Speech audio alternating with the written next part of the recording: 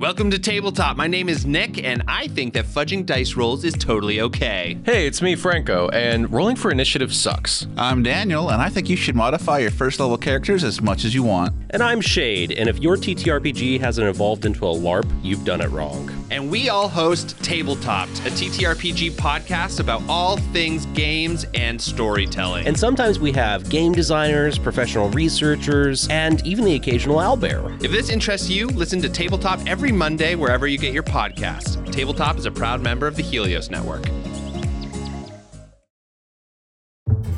Thank you for joining us wherever you are. This podcast episode is brought to you by the Old Ways Actual Play team. This actual play uses the 7th edition Called Cthulhu rules, written and produced by Chaosium. This actual play is performed by adults and in an adult setting. Strong language, mature scenes, and mature themes are present in this recording. This actual play is part of the Your Scenario, Your Actual Play series for the Miskatonic Repository and Johnstown Compendium. This scenario was written by William Adcock and is available at DriveThruRPG. And now, on to the show.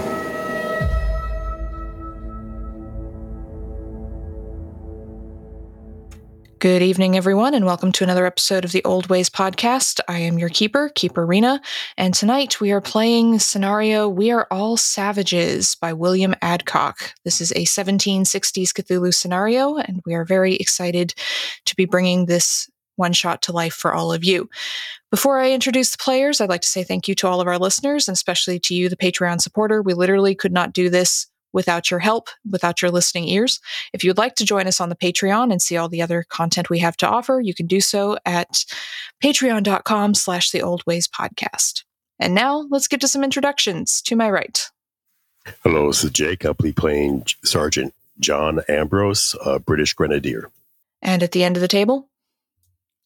Hello, I am Rosie, she, her of Odd Duck Dice, and tonight I am playing Private James Shattuck, he, him, of the British Regular Infantry. And last but not least. Hi, I'm Skip. I'm going to be playing Jonathan Wellington, Colonial Militiaman. Wonderful. So, let us begin this adventure. It is January 1760. All of you are stationed, let's say, at Fort Niagara in New York, and you have been summoned on this cold, cold, wintry day to meet with your commander, Lieutenant Colonel William Eyre. It has been a pretty heavy winter so far. You've been snowed in more or less since September. The snows still continue to fall. You have not had any reinforcements yet. Supplies have not arrived. Things are getting a little agitated around the garrison. You perhaps have been able to feel some of the tension rising, as is natural when a group of men tend to be trapped in one space for a very long time without being able to go home or seek entertainments elsewhere. But on this particular morning, you've been summoned to this meeting. You arrive at the office of Lieutenant Colonel Eyre in the French Castle, which is the large stone building at the center of the fort. The commander is a tall man. He's got long dark hair that's curled and pigtailed back in the common style of soldiers in the era. He's wearing the green-trimmed red coat of the 55th Regiment of Foot. He's very well-built, very imposing man. He pours you all spruce beer, gestures for you to sit. He smiles wearily at you, dark circles under his eyes, and gestures for you all to make yourselves comfortable for the moment. So as you sit down and you take your cups of beer, let's introduce our characters and tell us a little bit about what they look like and who they are. So we'll go back to the top of the introduction order with Jake. All right. Sergeant Ambrose is an absolute mountain of a man. Huge, size 90. He's built like a strong man, and he's definitely an imposing individual. And Rosie? James Shattuck is a bit more of an average size, maybe a little slight, and he's got a square face, square jaw, blunt nose, and his brows tend to be a little furrowed, like he's squinting at pretty much everything. But other than that, he'd sort of fade into the background if you weren't looking for him. And Skip? Jonathan is a kind of a brawny individual. Kind of stands out. He has a very wispy mustache to him. His eyes are constantly shifting around as he makes his way to the table and sits down. What he tries to do is keep his back to the back of the place that he's at and not the front door, so he can kind of look around and keep an eye on everything that's going on. Lieutenant Colonel looks at all of you and smiles. Thank you all for coming. We're in a bit of a situation here at the fort. As you are aware, the relief team that was supposed to come in back in September never came. They never left Pittsburgh. Our supplies have not been restocked. We're dealing fairly well with salted pork, flour, things of that nature at the moment, but our supplies of fruit and vegetables and other perishables are running low. The doctor tells me we're starting to see symptoms of scurvy, which, as you know, is never a good sign when it comes to fighting men, and we need to be prepared for when spring thaw comes to fight the French. As we all know, looming danger, ever present, fairly certain the only thing keeping them back at the moment is the heavy snow. We cannot be prepared to fight if half of our garrison falls prey to scurvy. And herein lies our problem. A supply train was en route. This is not common knowledge. I've kept this fairly close to the chest, waiting for it to actually arrive. Supply train from Albany was on its way, with everything we need to last through the rest of this winter. Unfortunately, it was ambushed a few days ago, I believe by French trappers, or perhaps French militia, who knows. But a Mohawk warrior who was traveling with the supply train, running deer, arrived this morning, badly injured, and informed me, as far as he knows, everyone else is dead. And our supplies have been taken. What I need from you is to follow his trail back, find where the ambush happened, see if you can find their camp. These thieves, these marauders. See if we can get our supplies back. 3 of you are the best fit, I believe, for this particular mission. It needs to be done quickly, and it needs to be done quietly. If you can come back and tell us how many of the French are encamped wherever it is they are, and exactly where they are, we can send a detachment to overpower them and get our supplies back, and also avenge our brave men who were killed along the way, bringing the supplies to us. Understood? Yes, sir. Excellent. You will be well supplied. You are welcome to stop by the infirmary and speak to Running Deer, get any other information he may have. He was a bit delirious when he first came in from blood loss. I spoke to him only briefly. He may have some other information for you. But you understand, speed is of the essence. Yes, sir. Aye, sir. Yes, sir. Any questions? It's just the 3 of us, then? It's a scouting reconnaissance mission. You shouldn't need to do any fighting. With your particular skills, the 3 of you can move quickly and you can move quietly. You would only be weighed down by further soldier support. I don't expect you to fight the French. I don't intend for you to fight the French. We need to know only where they are and how many of them are there. Shattuck nods and sits back. Very good. You have your orders. Report back as quickly as you can, and God be with you. And he sets the cup of spruce beer down as if to signal the interview is over. So what do you do?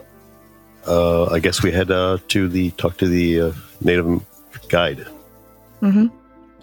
So you head down to the infirmary, which is a low room in this stone building with cots that have been set up. It's mostly empty except for a couple guards who are suffering from frostbite. You see them shivering in beds off to the side.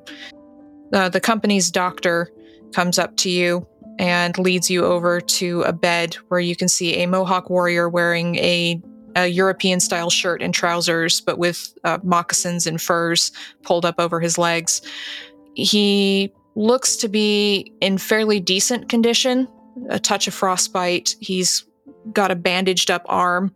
His left arm is covered in a bloody bandage, and his side, from what you can see, has been bandaged up as well, but he doesn't look to be in too horrible of a condition as you approach, and he sits up a bit straighter as best as he can. Jonathan will kind of approach him. May I help you? Yeah, we need to speak to Running Deer. That's me. He chuckles a little bit. He's the only Native American person in this infirmary. We've been charged to find the shipment. Is there anything you can tell us about what you saw? His face goes serious again, and he rubs his forehead slightly as if brushing away sweat. We were 10 days out from Fort Oswego. Oxen were slow, could only drive about 10 miles a day. The snow's been pretty heavy this year, as I'm sure you've seen. Just before sunset, there was a volley of musket fire from the trees. We weren't prepared. We weren't expecting anyone to be out in this weather, anyone to be out in the snow. It was supposed to be an easy trip. And a group of men, at least a dozen, in furs and European clothes, they came at us. They were carrying knives and clubs, and several of them had muskets. It was so fast. They were on us so quickly. We didn't have time to react. I saw at least 3 of our team killed, slashed, beaten down. One of them attacked me. I was injured, but I managed to beat him off with my rifle. And he looks down at the bed for a moment, silent, before looking back at you. I wanted to help, but by the time I beat off my own attacker, it was clear it was a lost cause, and someone needed to know what had happened before we were all dead in the snow. So I ran. I saw them killing the others. They seemed to follow this one man, a wild-looking man with a massive beard, and he moved so quickly it was like he was walking on top of the snow, running so quickly. I had to move fast before he noticed me leaving. I was afraid he'd run after me. I got here as quickly as I could. That doesn't exactly sound like French soldiers. They were speaking French. I don't speak much French myself, but I recognize the sound of the language. Perhaps they were trappers, perhaps they were bandits.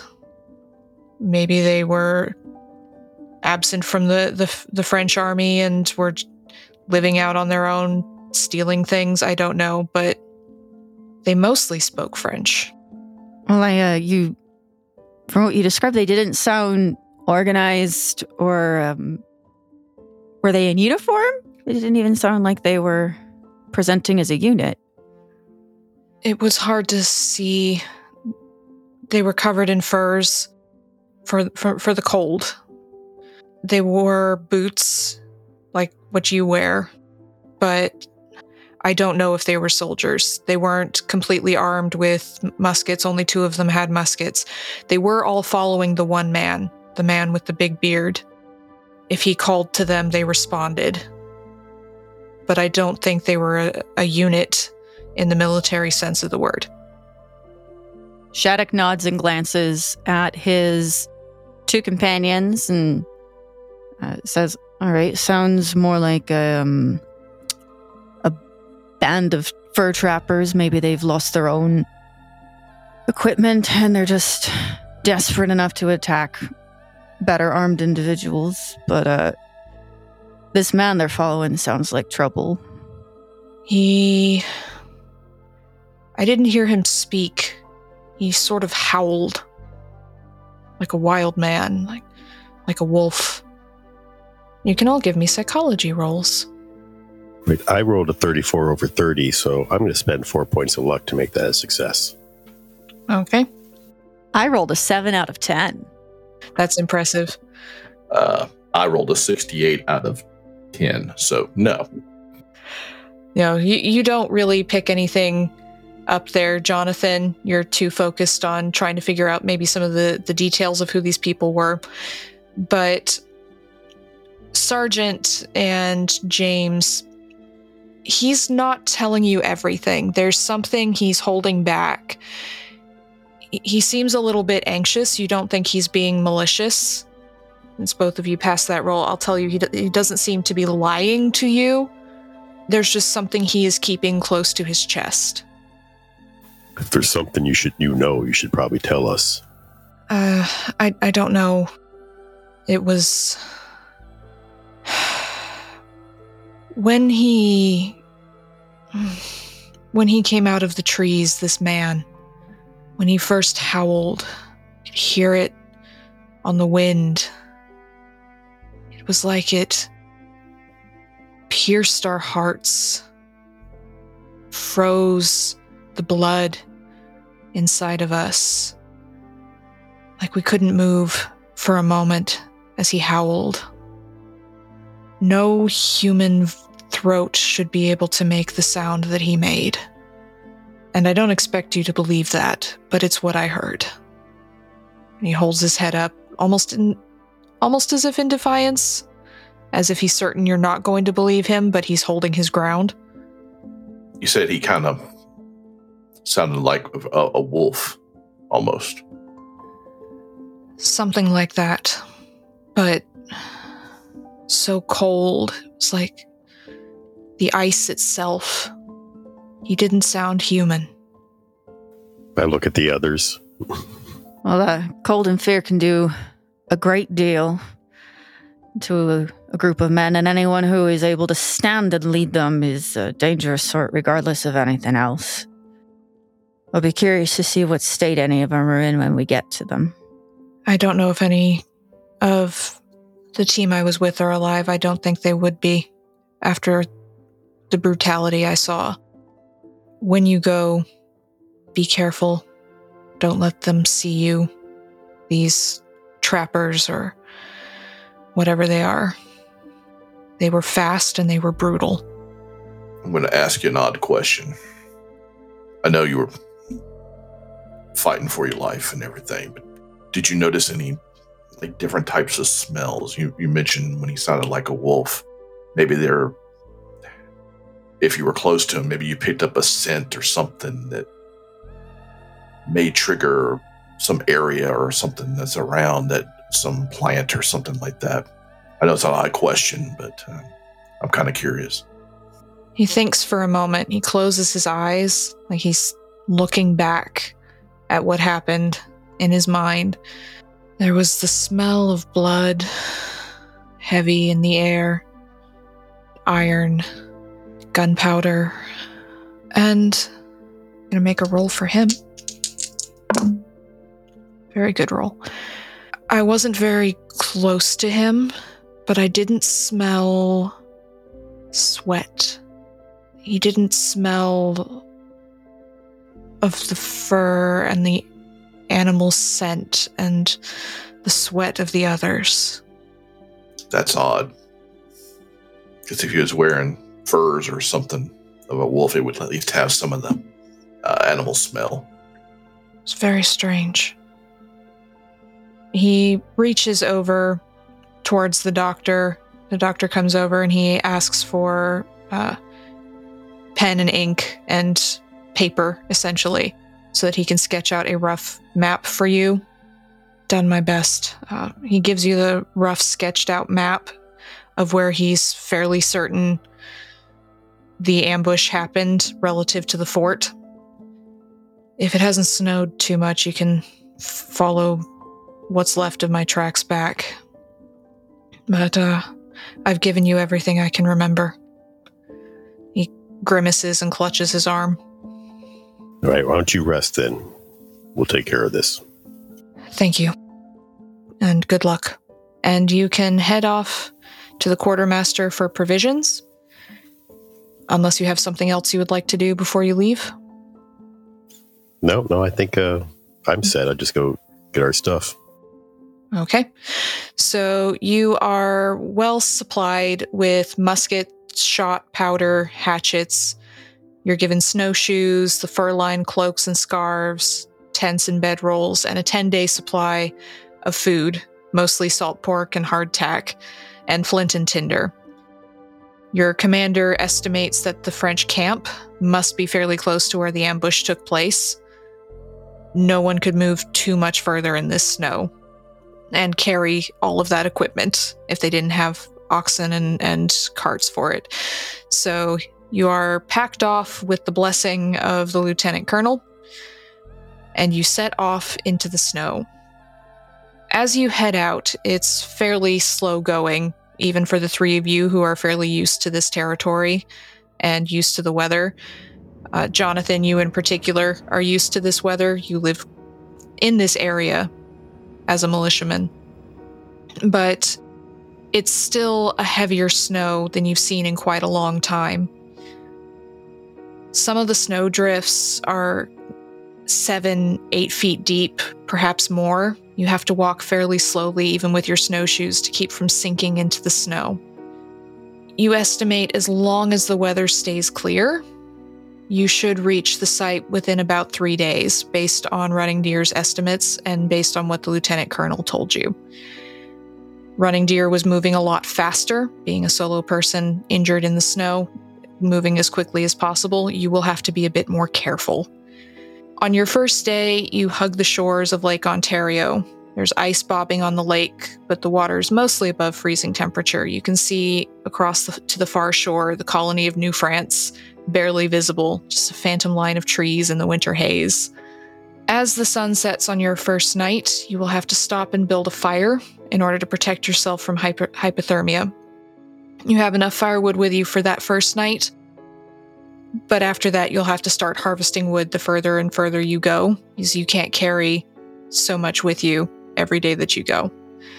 So we're not going to cover every night, but for this first night, I would like for all of you, as you set up the camp in the dark, snow softly falling, you hear the cracking of branches under the weight of the snow, some crows cawing in the distance. I'd like all of you to give me power rolls.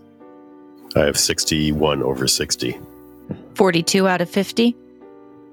All right, that's a success. 26 out of 75. Fantastic. Hard success. So, Sergeant, you're busy building the fire. You're not really paying attention much to what's going on. But the other two of you, perhaps you stray a little bit to collect some extra firewood to build things up. It's really cold, and the more blaze you have, the more comfortable you'll be. And you both feel the cold stare of something. It's like something is watching you. Eyes staring into the back of your neck, and then you turn around and nothing's there. It's like a predator out in the woods somewhere that is very, very aware of you. And I'd like sanity rolls from the two of you for this unsettling feeling. 14 out of 50. 22 out of 75.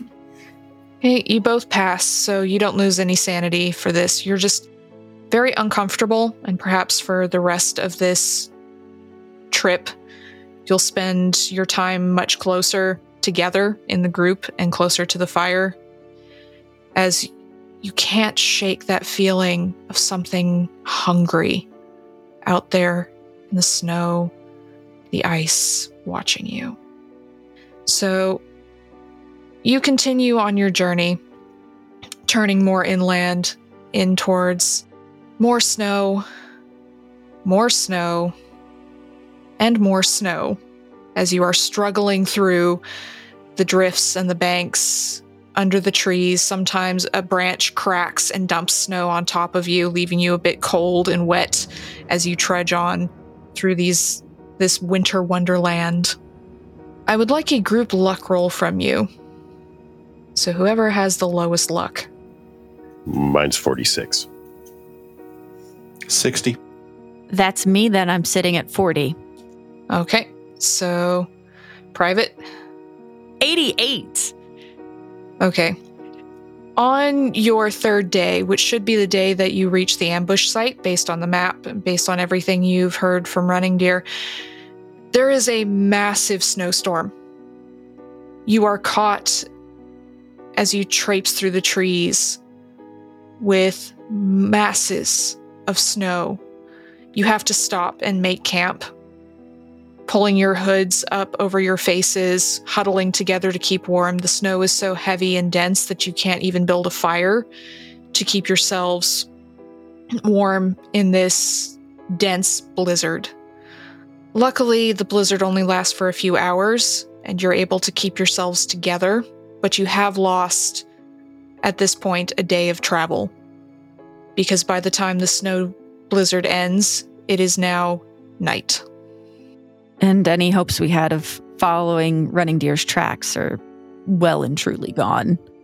It is going to be a bit more difficult. You have the map, but the tracks are going to be the difficult thing for you. So as you come out into the cold, harsh sunlight of the fourth day, you can give me a tracking or navigate roll. See how well you do. I have 33 out of 40 on track, so a success. I have a 91 out of 30, so not a success on my navigate. Fail on either one. Okay, so the two career soldiers are pretty lost in the snow, trying to figure out which direction to go in. The two of you were perhaps relying more on Running Deer's actual tracks as you were trying to get through this snowstorm. And now that they're gone, it's harder for you. But Jonathan, you're able to pick out from the trees. You find scraps of cloth, you find blood.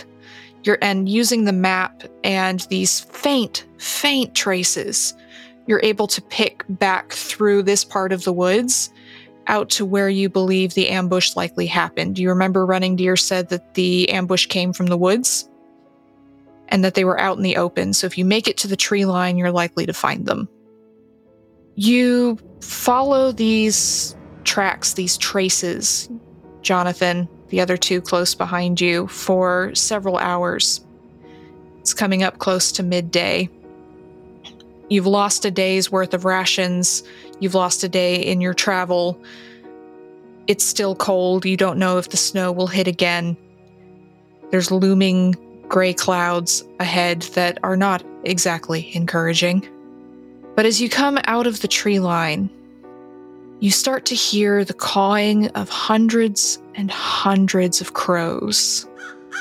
You see them circling in the air, Jonathan. And then after a moment, the other two of you see them as well. And you can hear their cawing echoing through the crystal clear afternoon. And as you follow the sound out of the tree line, you catch the stench of death. You see in the snow, out in the open, 4 dead oxen sprawled out, half buried in the snow, this fresh snow from the previous day. There's a dozen, maybe, human corpses scattered around. The birds are sitting on their corpses, oxen and men alike, pecking at their eyes, chewing at their flesh. And as you approach, crows caw angrily and take flight as you trample through the bloody snow to this horrible scene in front of you. And I would like sanity rolls from all of you as you see this massacre. 10 under 60. Okay. 74 out of 75. Close one. So you don't lose any sanity. You've seen death before. Not like this heap of bodies with all of these crows and the blood soaking into the snow in such quantities, but perhaps it's a bit more sad than terrifying to you. Just this loss of life. Shattuck bends down and scoops up some snow into a snowball and tosses it at the crows and shouts, Hey, away from there. On. Get. The birds finally all fly off, the ones who weren't scattered by your initial approach. Throwing the snow at them makes them angry, but they fly away. You can see them flitting off to the trees. You can feel them all sitting in the branches, judging you. Regular infantry. But for the moment, you are left alone with these dead bodies of oxen and men in the snow, the blood pooling into the fresh snow around your feet. Jonathan will kind of look around, look at the crows, and reach into his pocket, pull out a little cross, and just kind of muttered a small prayer. Mm-hmm. And just kind of cast another very suspicious eye around at all the animals that were in the area.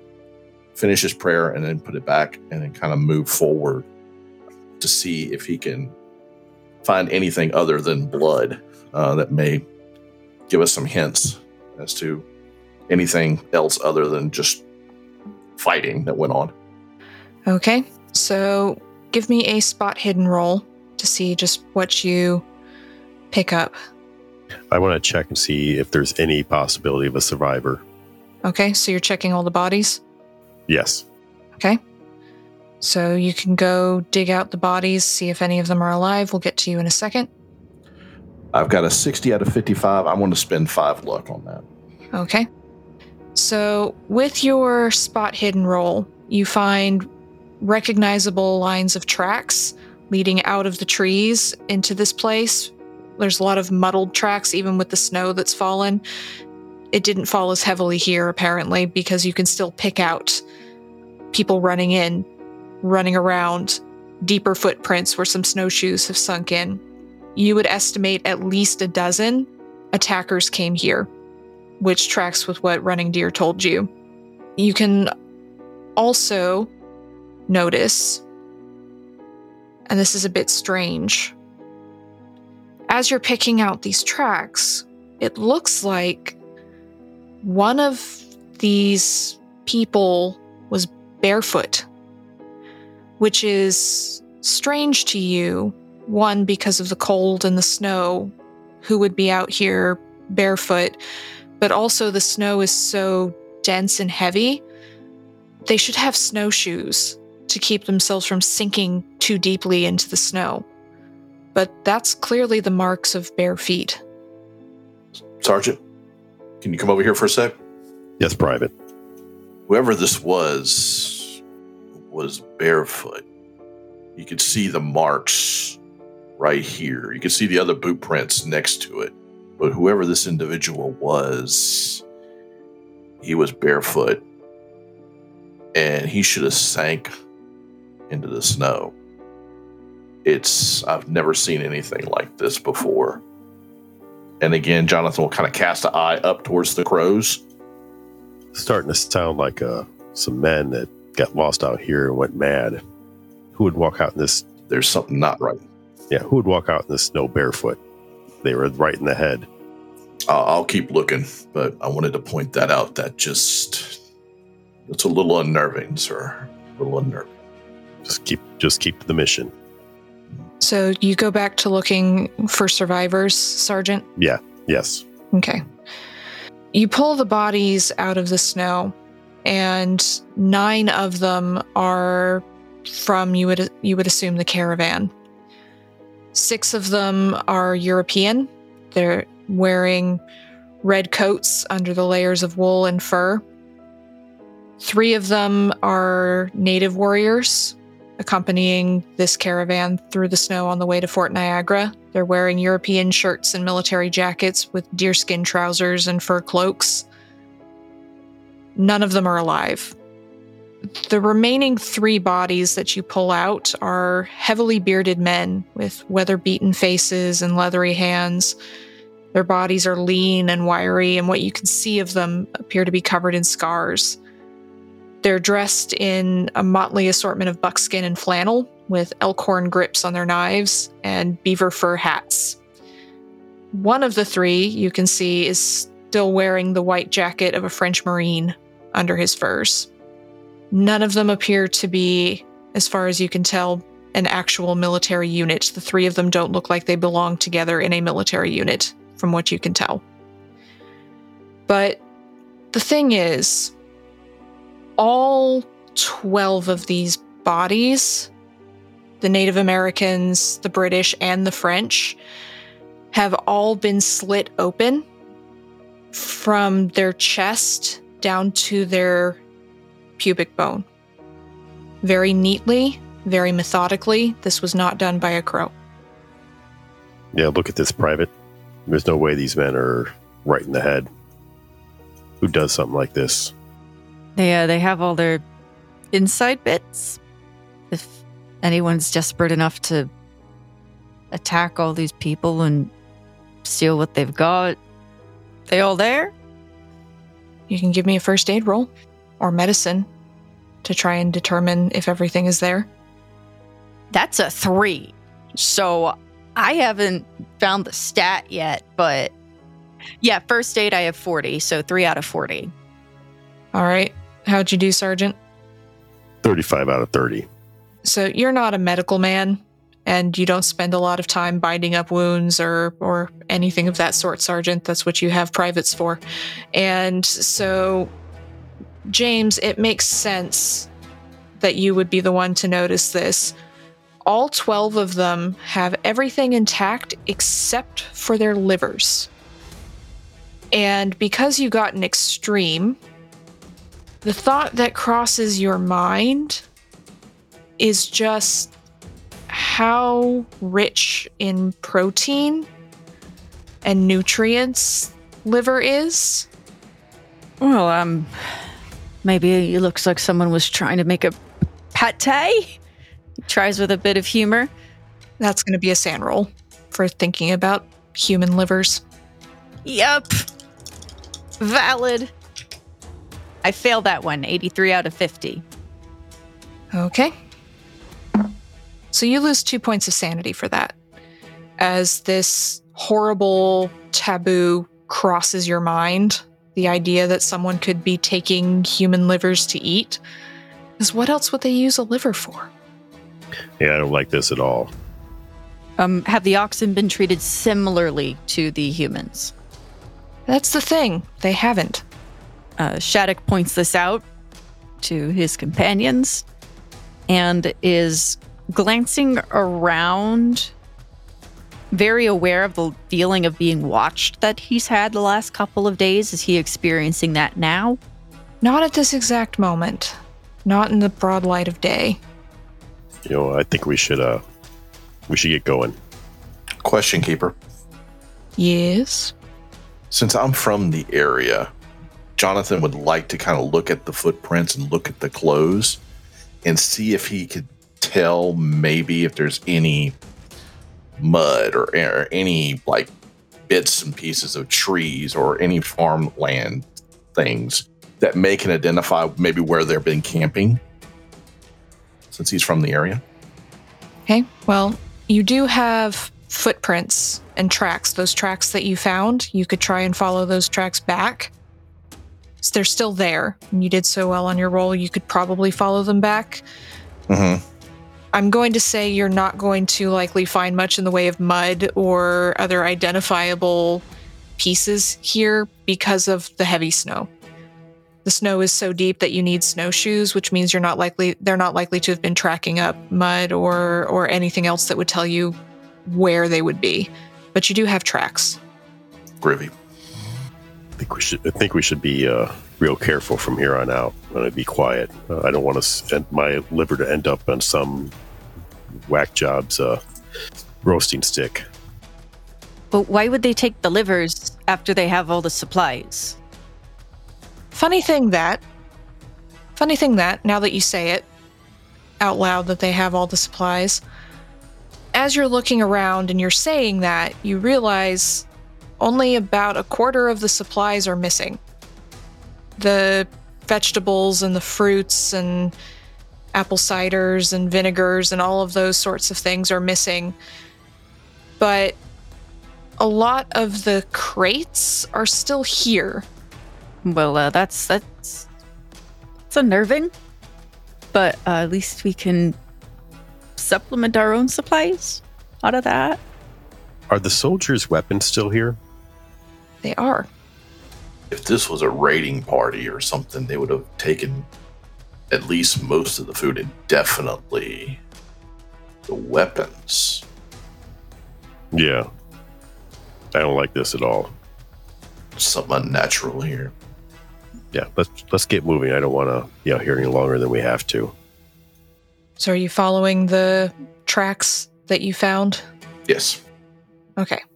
You follow these tracks into the woods on the other side of this open area, and it's mostly snowshoe tracks. But again, Jonathan, as you're following these snowshoe tracks, you notice those strange human-shaped footprints weaving their way in and among the snowshoe tracks, again, as if they're walking on top of the snow without sinking into it.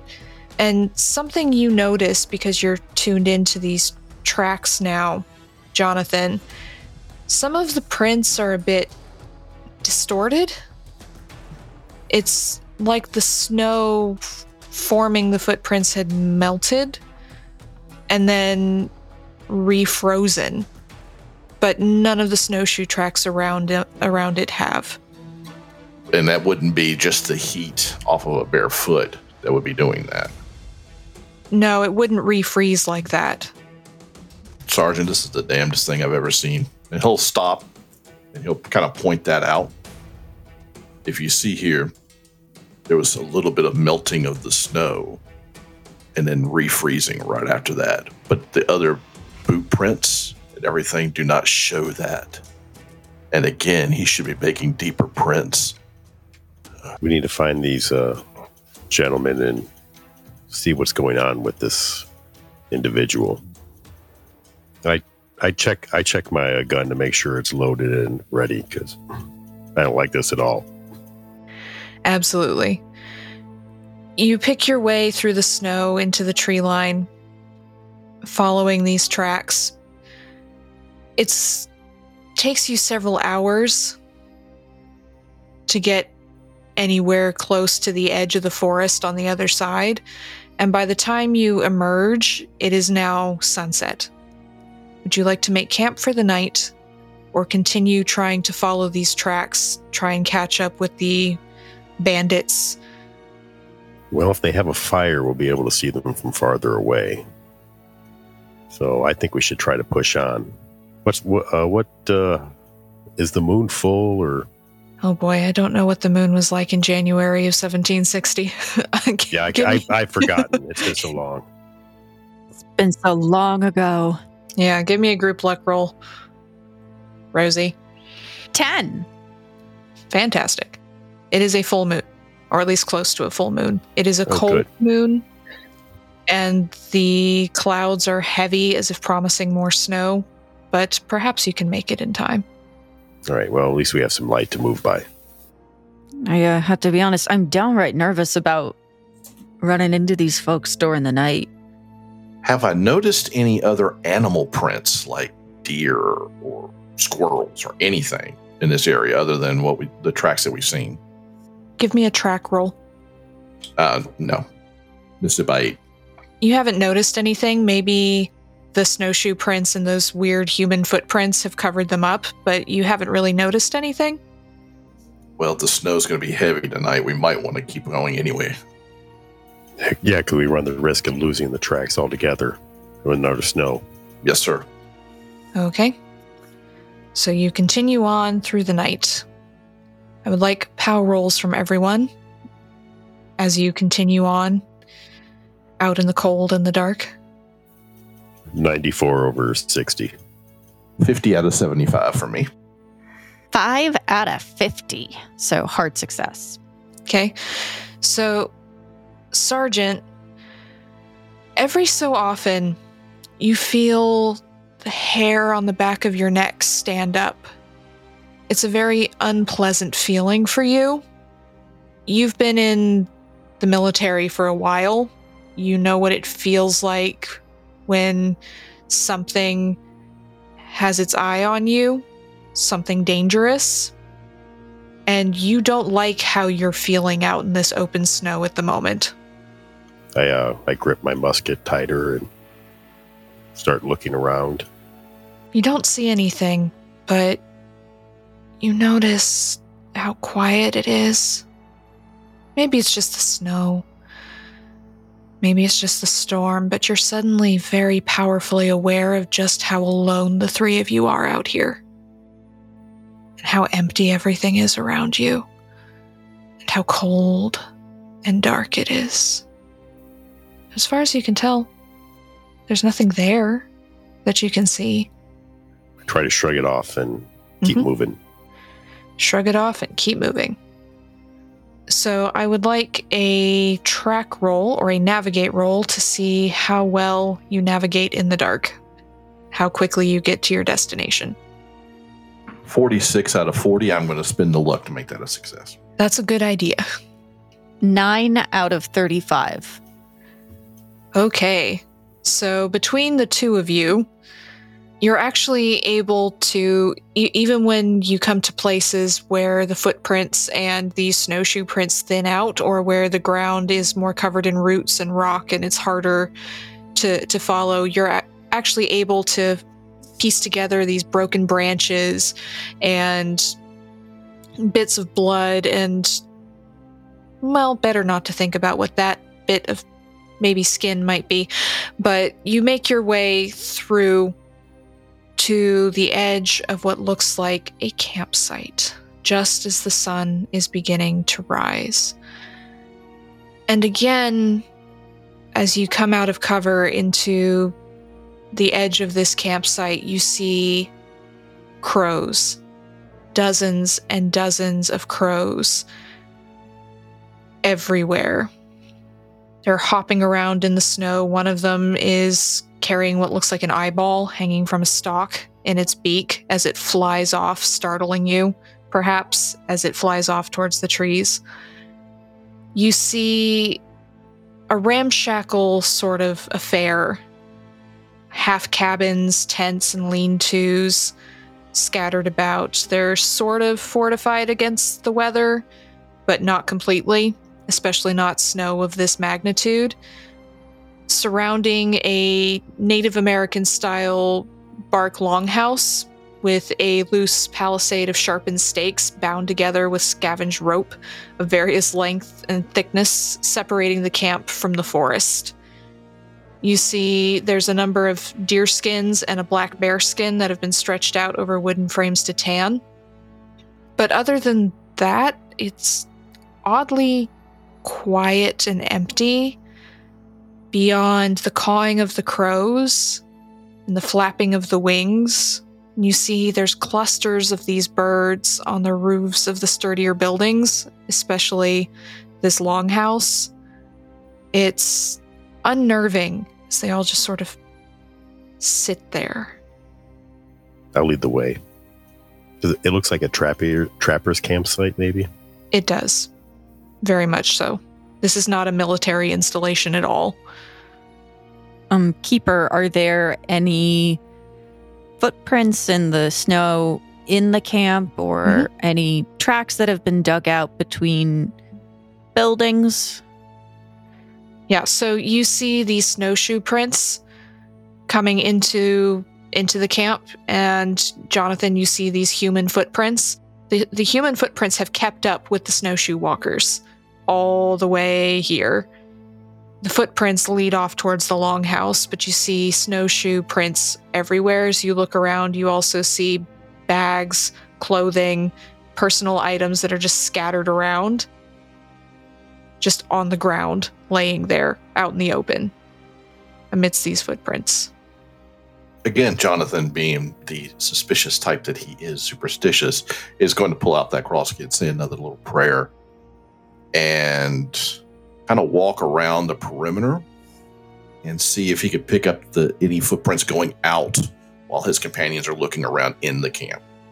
Give me that tracking roll. That is an 01. All right, so take an immediate 5 points of luck.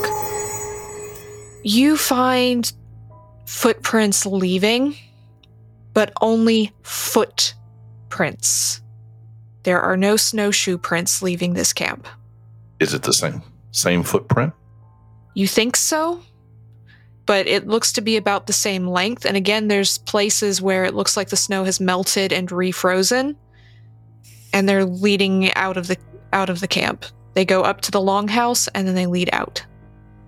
And the snowshoes do not follow. I'm checking the bodies inside. Do they look like how the guide described the attackers? So you're going inside the longhouse? No, I was gonna. Is there bodies hanging around outside? There's no bodies outside. Oh, okay. I was. You see under the personal impression effects and baggage and things of that nature, and the snowshoe tracks, but you don't see any bodies outside. All right, then I will head towards the longhouse. Okay. Private, what are you doing? I am going to follow behind my sergeant and see what there is to see. The doorway to the longhouse is just a woolen blanket that's been nailed to the top of the frame, so it's easy to go inside. Once you're in, you see the scene of a struggle. There's torn hammocks and broken furniture scattered around the large room. In the middle, a large cast iron pot has been tipped over, spilling contents across the floor. The fire has been kicked apart and doused with dirt. It is cold in here. It has not been lit for at least a day. But that's not what bothers you about this scene. What bothers you is that hanging from a crossbeam at the far end of the longhouse are the bodies of 5 men, stripped to their breeches and suspended by their ankles. Their bellies and their throats have been slashed open and their skulls are cracked. You see organs scattered about the ground, blood pooling under the bodies. The stench in here is absolutely overwhelming. And I'd like sanity rolls from the two of you for this scene of butchery. 14 under 60. Okay. 97. What's your sanity? 48. Okay, so that's a fumble. So you're going to lose 6 points of sanity. Private, for a fumble. And Sergeant, you passed, so you just lose 1. Okay. So how about that intelligence roll, Private? Oh, great. I passed that one.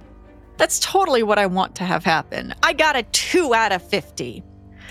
What do I now know? So you understand very well then with that extreme success. It's a slaughterhouse. The way these men have been hung up and their bellies cut open, their innards strewn about the place, it's like slaughtering an animal before feeding. And you completely understand what that means. Okay. You cannot take this site, Private. The understanding of what it means, the way these men have been hoisted up and slashed open, the brutality of this scene, the stench filling your nostrils, you feel like you'll never get the smell of blood and guts and brain out of your clothing, out of your skin. You can't be in here. You need to flee. And you are going to flee in panic. I turn and run. I probably make some kind of animal noise, almost like prey, as I flee the scene. Private, get back here. He's gone. He is out the door. I guess I'll follow the private. Okay. I don't want him running off in the woods in panic. I'm assuming I hear that. Oh, yes. You hear the scream. And then you see... You can't really miss it. You see the private come running out looking green and terrified and like he's just had the worst day of his life, come running out of the longhouse and bolting across the camp. Start loading his musket like some trouble's about to happen and head towards, I guess, where the sergeant's coming out now. Sergeant, what happened? Stop him. I will go try to stop the private from running. Okay. I think in this case it's going to be dexterity versus dexterity. Are you fast enough to catch him? I'm not. I got a 9 out of 70. I am the wind. The private has taken off running across the snow as best as he can run in snowshoes.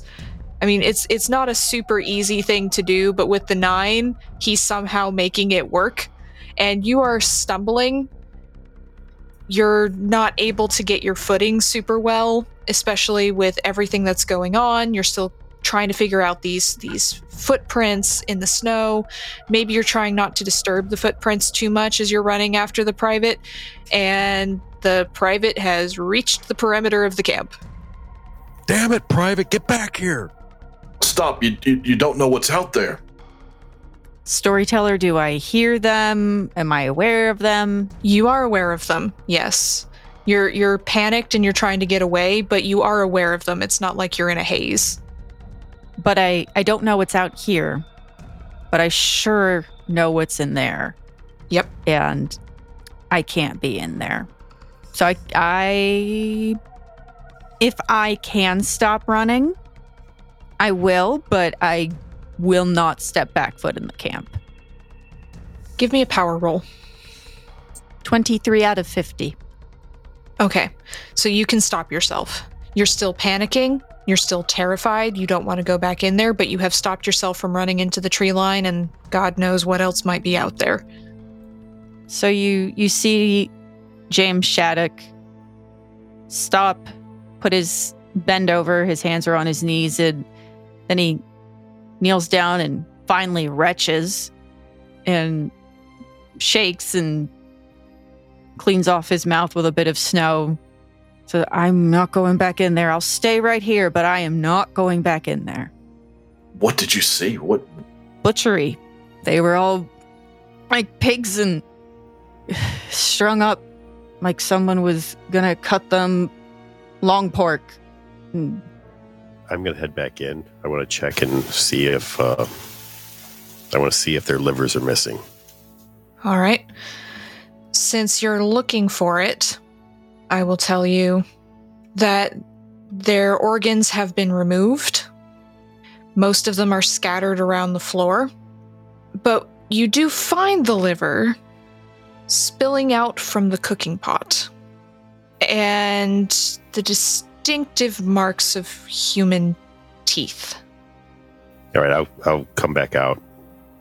Cannibals. This man's a cannibal. Did you? What makes you say? I know that were their livers missing again? Oh, they weren't missing. They were cooked. So what? He cut them out, cooked them, and then left them? No, he didn't leave them. He left most of them, or some of them, I should say. Probably whatever he didn't finish. A spoiled cannibal. Oh, God. Jonathan will just kind of twirl his mustache a little bit, very nervously. How many were in there? I didn't really look, but I'm willing to bet everything they've taken so far. There were 5 men strung up at the one end of the... I'm betting they were all missing their livers. Turns and retches again. The tracks go off in that direction. Still barefoot. All the tracks are barefoot. So it's just the one man now? He killed the rest of them? Possibly. What kind of man can kill 5 other men and then string them up? If you don't look at me strange here, but there's witchery around, or like I said, this is just all unnatural, and he'll kind of pick at his mustache again. The way that Running Bear described that big individual, He could have the strength to do it. I don't know about you, but if somebody's going to take my innards, I'd fight back. If I could. Unless he put some hex or something like that on him. That is an excellent point. Keeper, did we see any defensive wounds or anything like that? So you did see defensive wounds on the hands. It looked like they were bloody. Some of the nails were broken, and there's scratch marks across some of the faces. So you would estimate that they fought. Okay, it looks like they put up some kind of fight. Not enough.